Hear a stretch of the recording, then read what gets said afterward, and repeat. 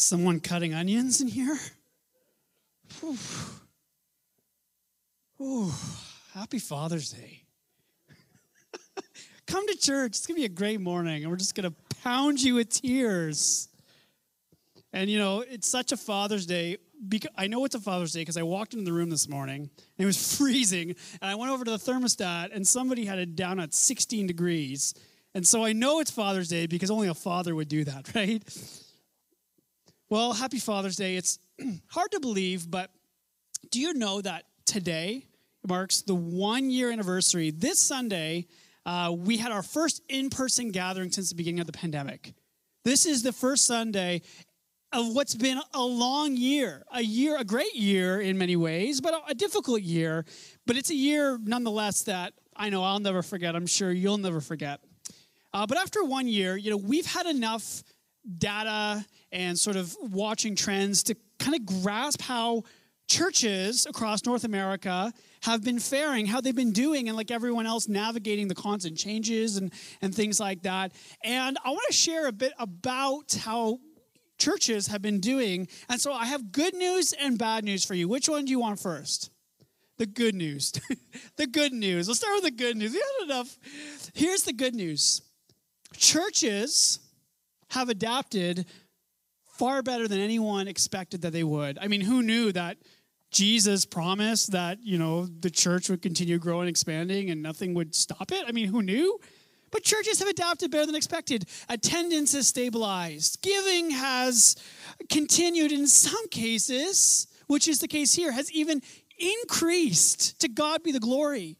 Ministries have found creative and new ways to minister to one another. I mean, just shout out to Pastor Karen and the Life Kids ministry. You know, who would have thought that our kids would be out of church for such a long time, have their kids' church, but we found ways to minister. But so that's the good news. Here's the bad news. And there is one place, and only one place, that churches across North America have seen a dramatic, and I mean emphasize, a dramatic decline since the beginning of the pandemic. Does anyone want to take a guess?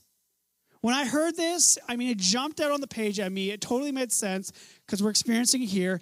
And that is the one place where churches have seen a decline is in first-time visitors and water baptisms. Visitors and water baptisms. Well, what does that mean? It means that those who have questions about the faith, who are searching for God, searching for answers, haven't been looking to the church to help them find the answers to their questions. Not that they're not there, you know, many have engaged online, but we believe, you know, online church, while we're so grateful for the technology that is given and afforded to us, it's sort of kind of like online dating. I have never had any experience with online dating, praise the Lord, but I imagine that anyone who's engaged in an online dating relationship, well, it begins online. You know, you hopefully at some point, it doesn't end online, right?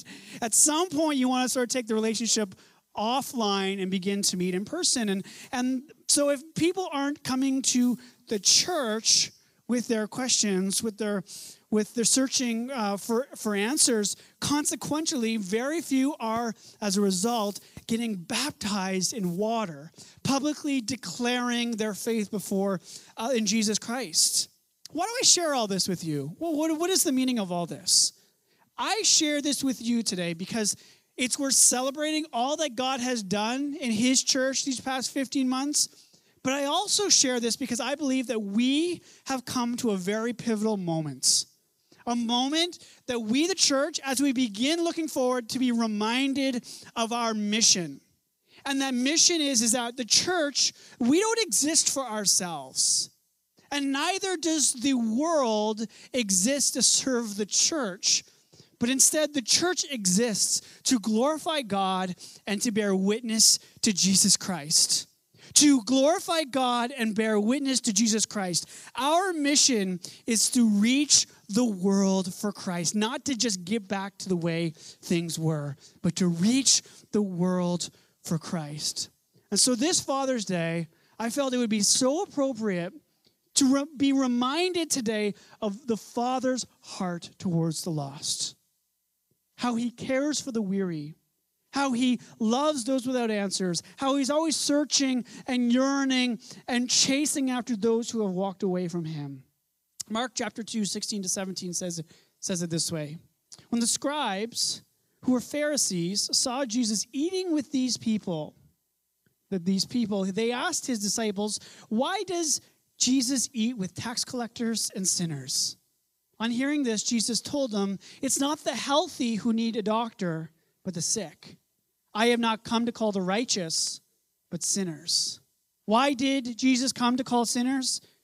The answer is because even the most lost and rebellious person is still one of God's children. And he is still their father. And being that it's Father's Day and knowing that a good father will do anything it takes, anything at all for his children, we can be sure that no matter what the trends and data say for this cultural moment, God is going to do whatever it takes to see lost children come home. And he is searching, he is asking, he is longing for those who would be willing to join him on this holy pursuit.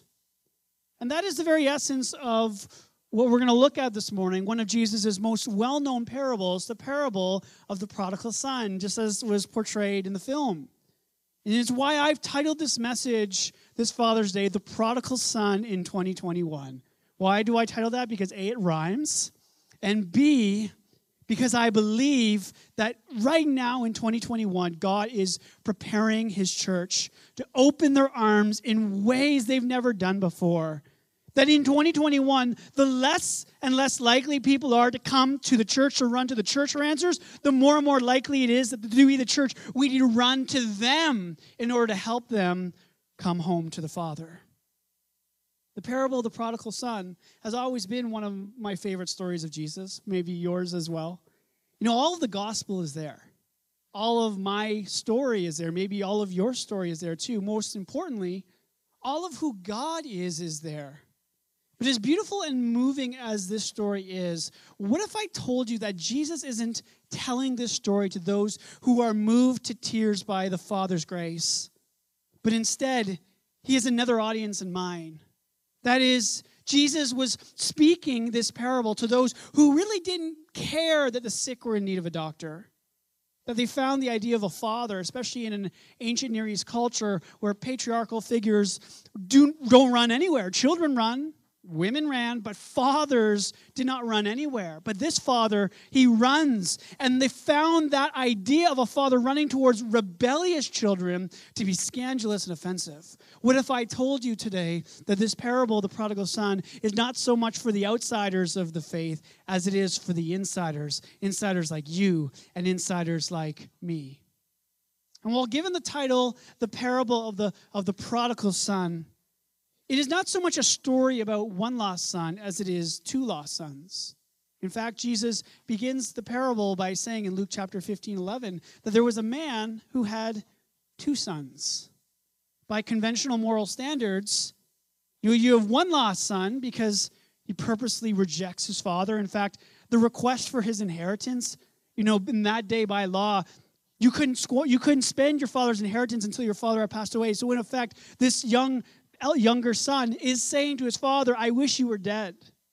Give me my inheritance. I want to take it and I want to squander it on the things of this world. And he squanders it. But you have this other son who on the outside does everything right, seems to, by conventional moral standards, do everything the way that a good son is supposed to do and be. But where it truly matters on the inside is in the wrong in God's eyes, and therefore is just as lost as his younger brother. And while this parable will always be and forever be good news to those who are the younger brother types, truthfully, we all come to faith as like the younger brother. But it is meant to challenge and persuade the hearts for those who have come to be more like the elder sibling rather than the younger. What Jesus is saying is this: can you imagine a world that because of my Father's love, it's filled with more grace than is sin? A world where mercy will triumph over judgment. A world where my Father's joy, how joy fills my Father's heart when just one out of the billions of people on this planet, when just one of his lost children are found. But Jesus doesn't want us just to imagine it today. He doesn't want us to imagine such a world. He wants you and I to embody it. Can you embody that world? Can you live it? You know, what if we could do in 2021 what the elder brother was supposed to do but never did? What if we were the ones who went and found younger brothers and sisters who were lost and left in ruins and did whatever it took short of sin to bring them home? And even if they squandered all of their inheritance in the process, we would be still willing to bring them home even at our own expense. Because that's what the Father did and what our Father would do. How do I know? Because that is what God did for you and I through Jesus Christ. That while we were still sinners, Christ died for us. And Christ came to us not to just show us what the Father is like while he did exactly that. He came to embody the Father's heart for us. How do we reach prodigal sons in 2021? The answer is we need to be obviously like Christ. But to be like Christ is to, in effect, become like the Father. See, when you are the prodigal son or daughter in the story, this parable will call you to the Father's heart. But when you are the elder brother or sister in this story, the parable will call you to have the Father's heart.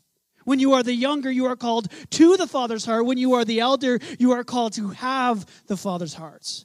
And this morning I see three ways in which Jesus, through this parable, calls us both to and to have the Father's heart. Number one, first, we see the Father's unending compassion for his lost children. You know, the beautiful thing about the word compassion is that compassion is more than just a feeling. You know, there's a difference between empathy and compassion. Yeah, compassion is a feeling of sympathy towards someone who is in a lesser circumstance, a less fortunate condition than you yourself is. But compassion is more than just a feeling. Did you know that? Compassion is more than a feeling, but it is about acting upon that feeling. It's about doing something about the way you feel. Luke 15:17-20 says it this way. But when he came to himself, the younger brother, he said, "How many of my father's hired servants have more than enough bread, but I perish here with hunger? I will arise and go to my father, and I will say to him, Father, I have sinned against heaven and before you. I'm no longer worthy to be called your son. Treat me as one of your hired servants." And he arose and he came to his father. But while he was still a long way off, the father saw him and felt compassion and ran and embraced him and kissed him. You know, the father sees him from a distance, which is meant to signify that the father was actively watching and looking for his son.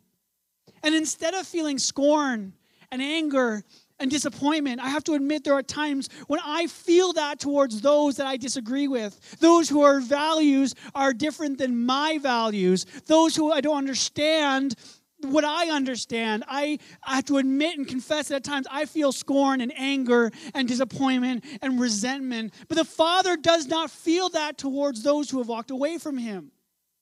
The Father feels what? He feels compassion. Verse 20 says, he saw him and he felt compassion. But that is a feeling. When you feel compassion, that is a feeling that must be acted upon, or else it wouldn't be true compassion, would it?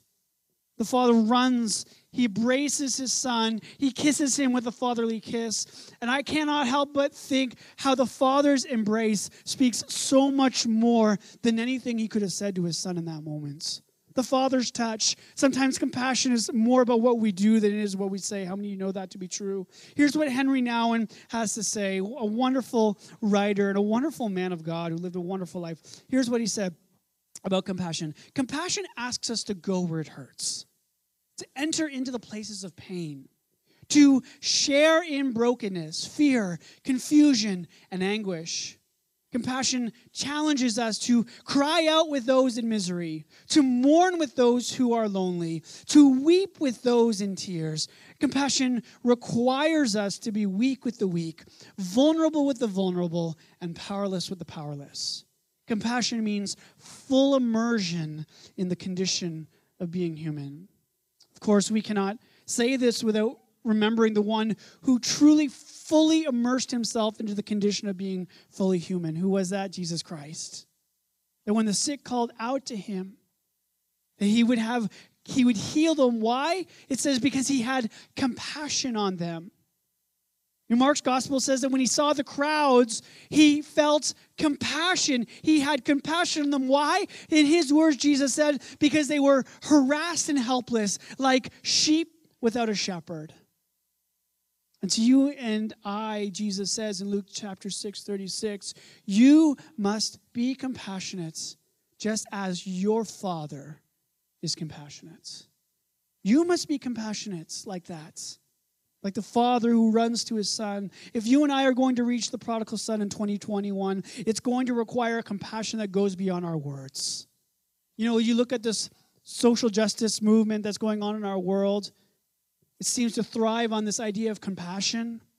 I believe that God is not calling us just to simply feel things towards others, to speak out. I believe that a Christ-like compassion goes beyond just speaking out against injustices and believes that I need to go and do something about that injustice. And how we do something is not by doing things our own version of what justice is, our own understanding of what truth is. It's but by living God's truth. It's by embodying the justice we see lay out in Scripture. It's embodying the Father's heart towards others. So we see the Father's heart is a heart of unending compassion. Secondly, I believe becoming like the Father requires having an unconditional love that is to be given towards others as freely as it was received. The most remarkable part I think about this story is that was the father, he runs to his son. He does more than just have compassion upon his son. He even does more than just forgive his son. But what he does is the father goes above and beyond what he is required to do, what he needs to do, by seeking to restore his son after he squandered away all of his inheritance into full standing back into his family. Luke 15:21-24, and the son said to him, Father, I have sinned against heaven and before you, and I am no longer worthy to be called your son. But the father said to his servants, bring quickly the best robe, put it on him, and put a ring on his hand and shoes on his feet, and bring the fattened calf and kill it, and let us eat and celebrate. For this my son was dead and is alive again. He was lost and is found. And they began to celebrate. You know, he dresses his son in the finest robe. The best robe, put it on him. That robe signifying royalty. Put it on his back. Put shoes on those scarred feet of his. Put a ring on his finger. And that ring very much would have probably contained the family seal, the seal of the father. Put it on his finger. 1 John 3:1 says, see, the great love the Father has lavished upon us, that we should be called children of God, and that is what we are. I love that word, lavish. See the great love the Father has lavished upon you. The Father lavishes his Son with such ornamental dressing.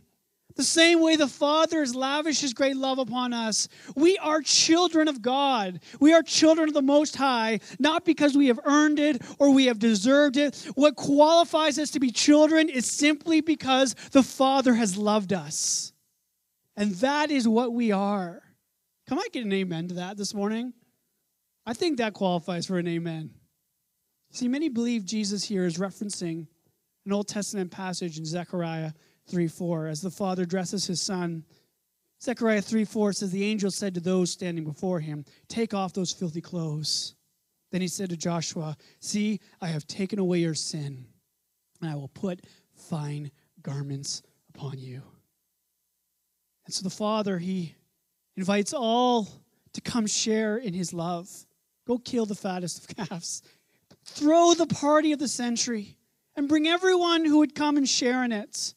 Come. And it says they began to celebrate except for one person, the elder brother, the eldest son.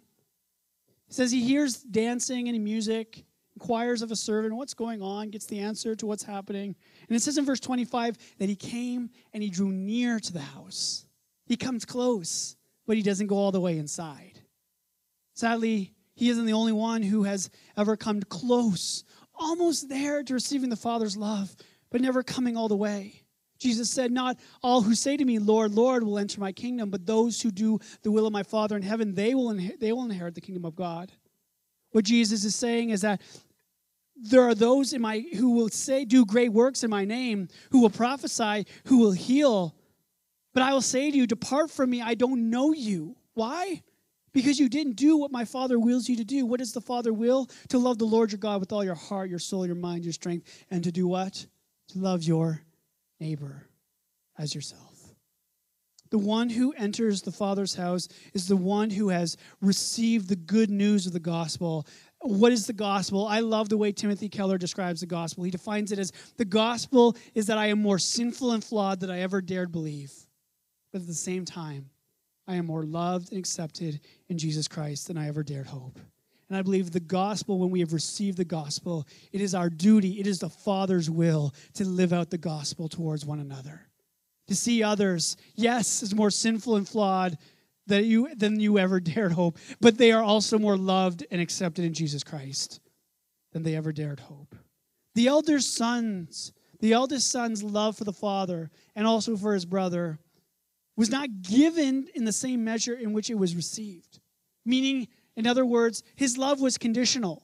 His love was conditional. He had established his love on his good merit and his morals. He said things like, Father, I've served you my entire life. Father, I've never once disobeyed any of your commands.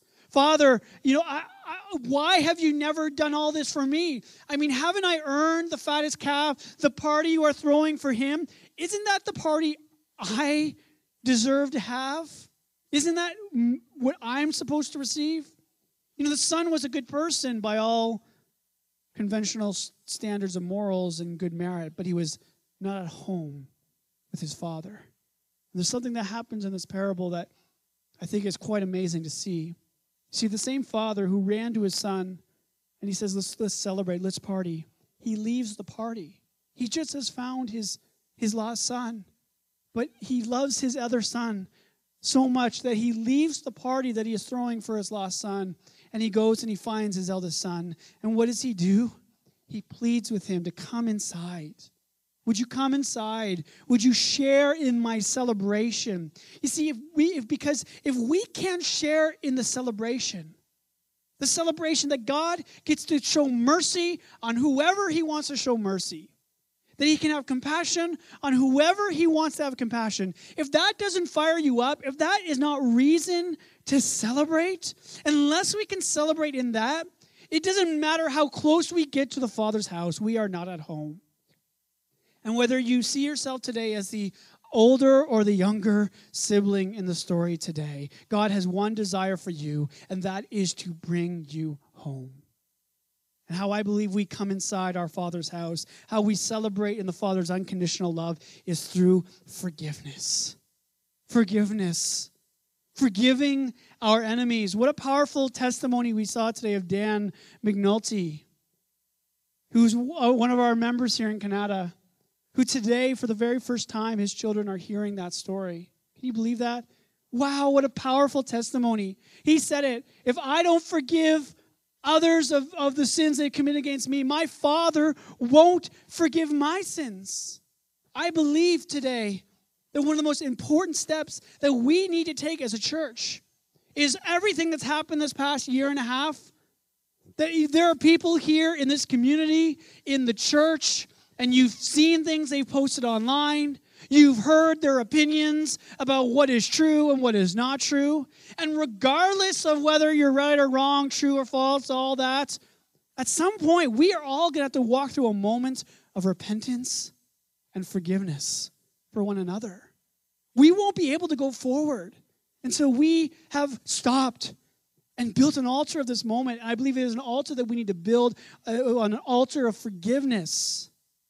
Because it's true, there are people, the virus, we've said enough about the virus, but the thing about taking someone off this earth, if you're a believer, if you're a Christian, I mean, there's worse things that can happen to you than going home to the Father.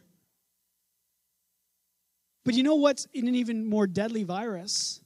The enemy wants to spread a virus of unforgiveness, of bitterness, of resentment, not towards the world, but each other. Each other. Jesus says, the world will know you are my disciples by how you love one another. And this pandemic has not just driven us against the world, has driven church against church, brothers and sisters against brothers and sisters, sons against fathers, and so on. Jesus came to demonstrate the Father's unconditional love in forgiving sinners. He didn't see anyone as an enemy, even those who crucified him, those who drove nails into his hands. He didn't see them as his enemy. He saw them as sheep without a shepherd. He said, Father, forgive them, for they know not what they do. They're just innocent. They don't know. They're just ignorant. If we don't forgive others, if we don't forgive, we're totally going to miss out on the party that God wants to throw for you and for me and for them. Which brings me to my third and final way this morning in this parable. We are called to and called to have the Father's heart. And that is to share in the Father's joy. To have overwhelming joy. See, at the very foundation of God's heart for his children, it's celebration. It's celebration. Jesus tells us that when he returns, his return will be accompanied by a great feast, by a great party. He will throw the raver of all ravers. It's going to be awesome. Because the very foundation of the gospel is not just a God who forgives, who heals, who reconciles, but a God who wants to give gifts, to bless, and say, all that I have, all that I have. Think of all that God has. Does he have a lot? Does he have a lot? I think he's got a lot. He's got a lot of love. I mean, he created the world, the universe, all his. All that I have, I want to share with you. Here's what Father says to his eldest son. Here's his response to what the eldest son says. Verse 31 to 32. And he said to him, Son, you're always with me. All that is mine is yours. It was fitting to celebrate and be glad. For this your brother was dead and is alive. He was dead, but by my love I resurrected him. I raised him to life. He was lost, but is found. His father says to his son, all you have ever needed, all you could ever want is found in me. But this is not a moment that's about you. This is not your moment. This is about my heart towards my lost children.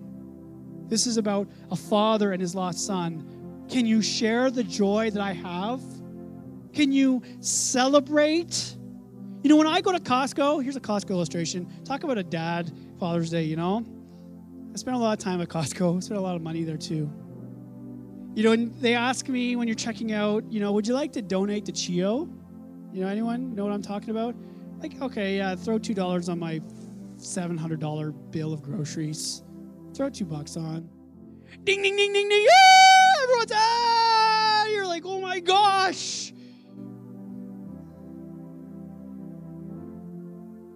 Imagine what heaven sounds like when just one sinner repents. Imagine what it sounds like. Just take a moment. Just if that's what Costco sounds like, imagine what heaven sounds like. See, the whole point of Luke 15, Jesus tells 3 parables. They're all about God's heart towards the lost and the celebration that comes when the lost is found. Here's sort of the moral of the story, the lesson, verse 5. And when he has found it, he lays it on his shoulders, rejoicing. And when he comes home, he calls together his friends and his neighbors, saying to them, rejoice with me, for I have found my sheep that was lost. Just so, I tell you, there will be more joy in heaven. Even more joy than God has right now for us being back in church. More joy in heaven over one sinner who repents than over 99 righteous persons who need no repentance. If you think that it's a party when God's people worship, imagine what it's like when just one person comes home. If that is what Costco sounds like when you give $2 to CHEO, and that is what heaven sounds like when one lost sinner repents and comes home, what then should the church sound like? What should the people of God sound like? Every time we gather, it should be a celebration. What's it going to be? Visitors, come back. Is it going to be, they need a gift when they leave, or, do they need to be hosted by friendly greeters? All those things are important. You want to know what's going to get the world fired up and believe what we believe? When they come and see a party thrown because of the good news of Jesus Christ, that when one lost sinner repents, this place goes crazy. What should the church sound like when one lost sinner comes home?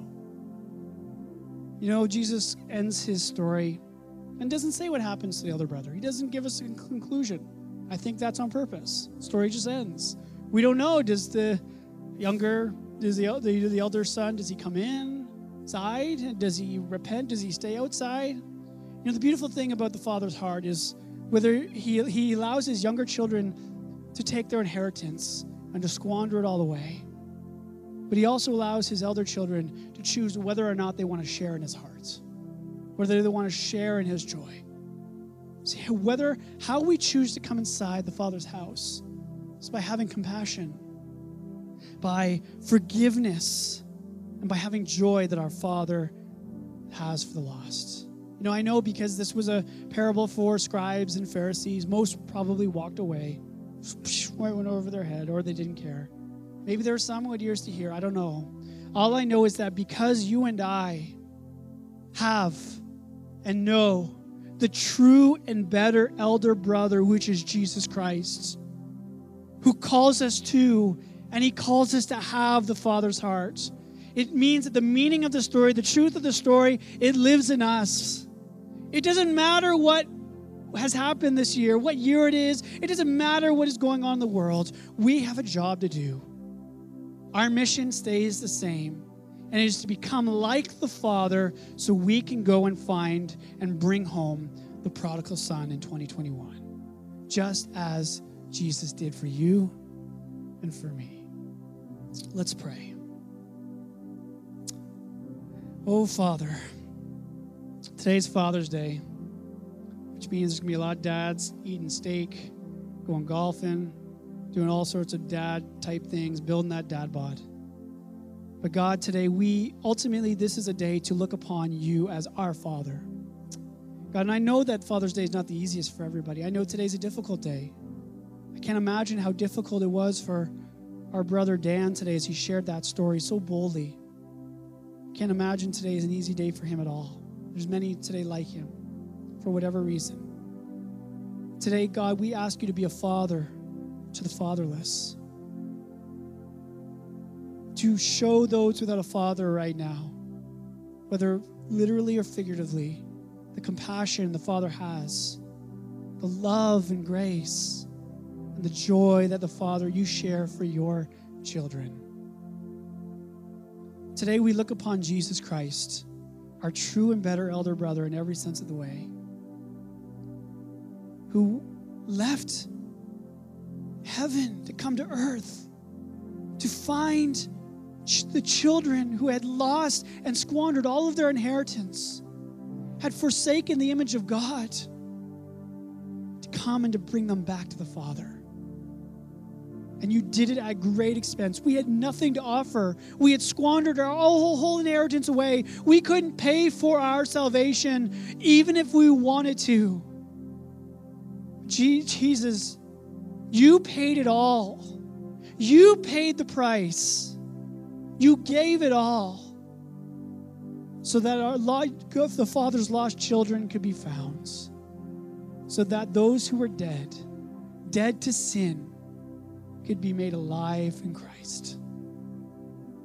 And so now today we look upon you, Jesus. You've called us to the Father's heart, but now we recognize our responsibility, our calling, and that is today that consequentially, for those of us who are no longer the younger in the story, but perhaps have become the elder, today we look upon Jesus who has called us to have the Father's heart towards the youngers, to embody the compassion and the forgiveness and the joy that the Father has for lost children. God, we need to be reminded today of our mission. This past year, and I think for good reason, we have been worried about so many things in our house. But God, now I believe it's time that we begin to look outside of our house. It's time to go and to run. It's time to embrace. It's time to just go The way that you called us to go and make disciples of all nations. Jesus, you said, go. Get out. Go. Father, for whatever reason, if we live in a world that is far and far more likely that people aren't going to be coming here, help us to be a church who goes out there. Who goes out there to pay whatever it takes to see lost children come home. God, forgive us for not truly embodying the joy that you have for lost sinners coming home. God, forgive us that sometimes Costco employees have more joy when $2 is donated to CHIO than when one lost sinner comes home. God, I pray that we would celebrate, throw a party, because we know in heaven rejoices so much when just one lost sinner comes home. Father, if we spend the rest of our life and all we get from the fruit of our labor is just one soul, one child come home, it'll all be worth it.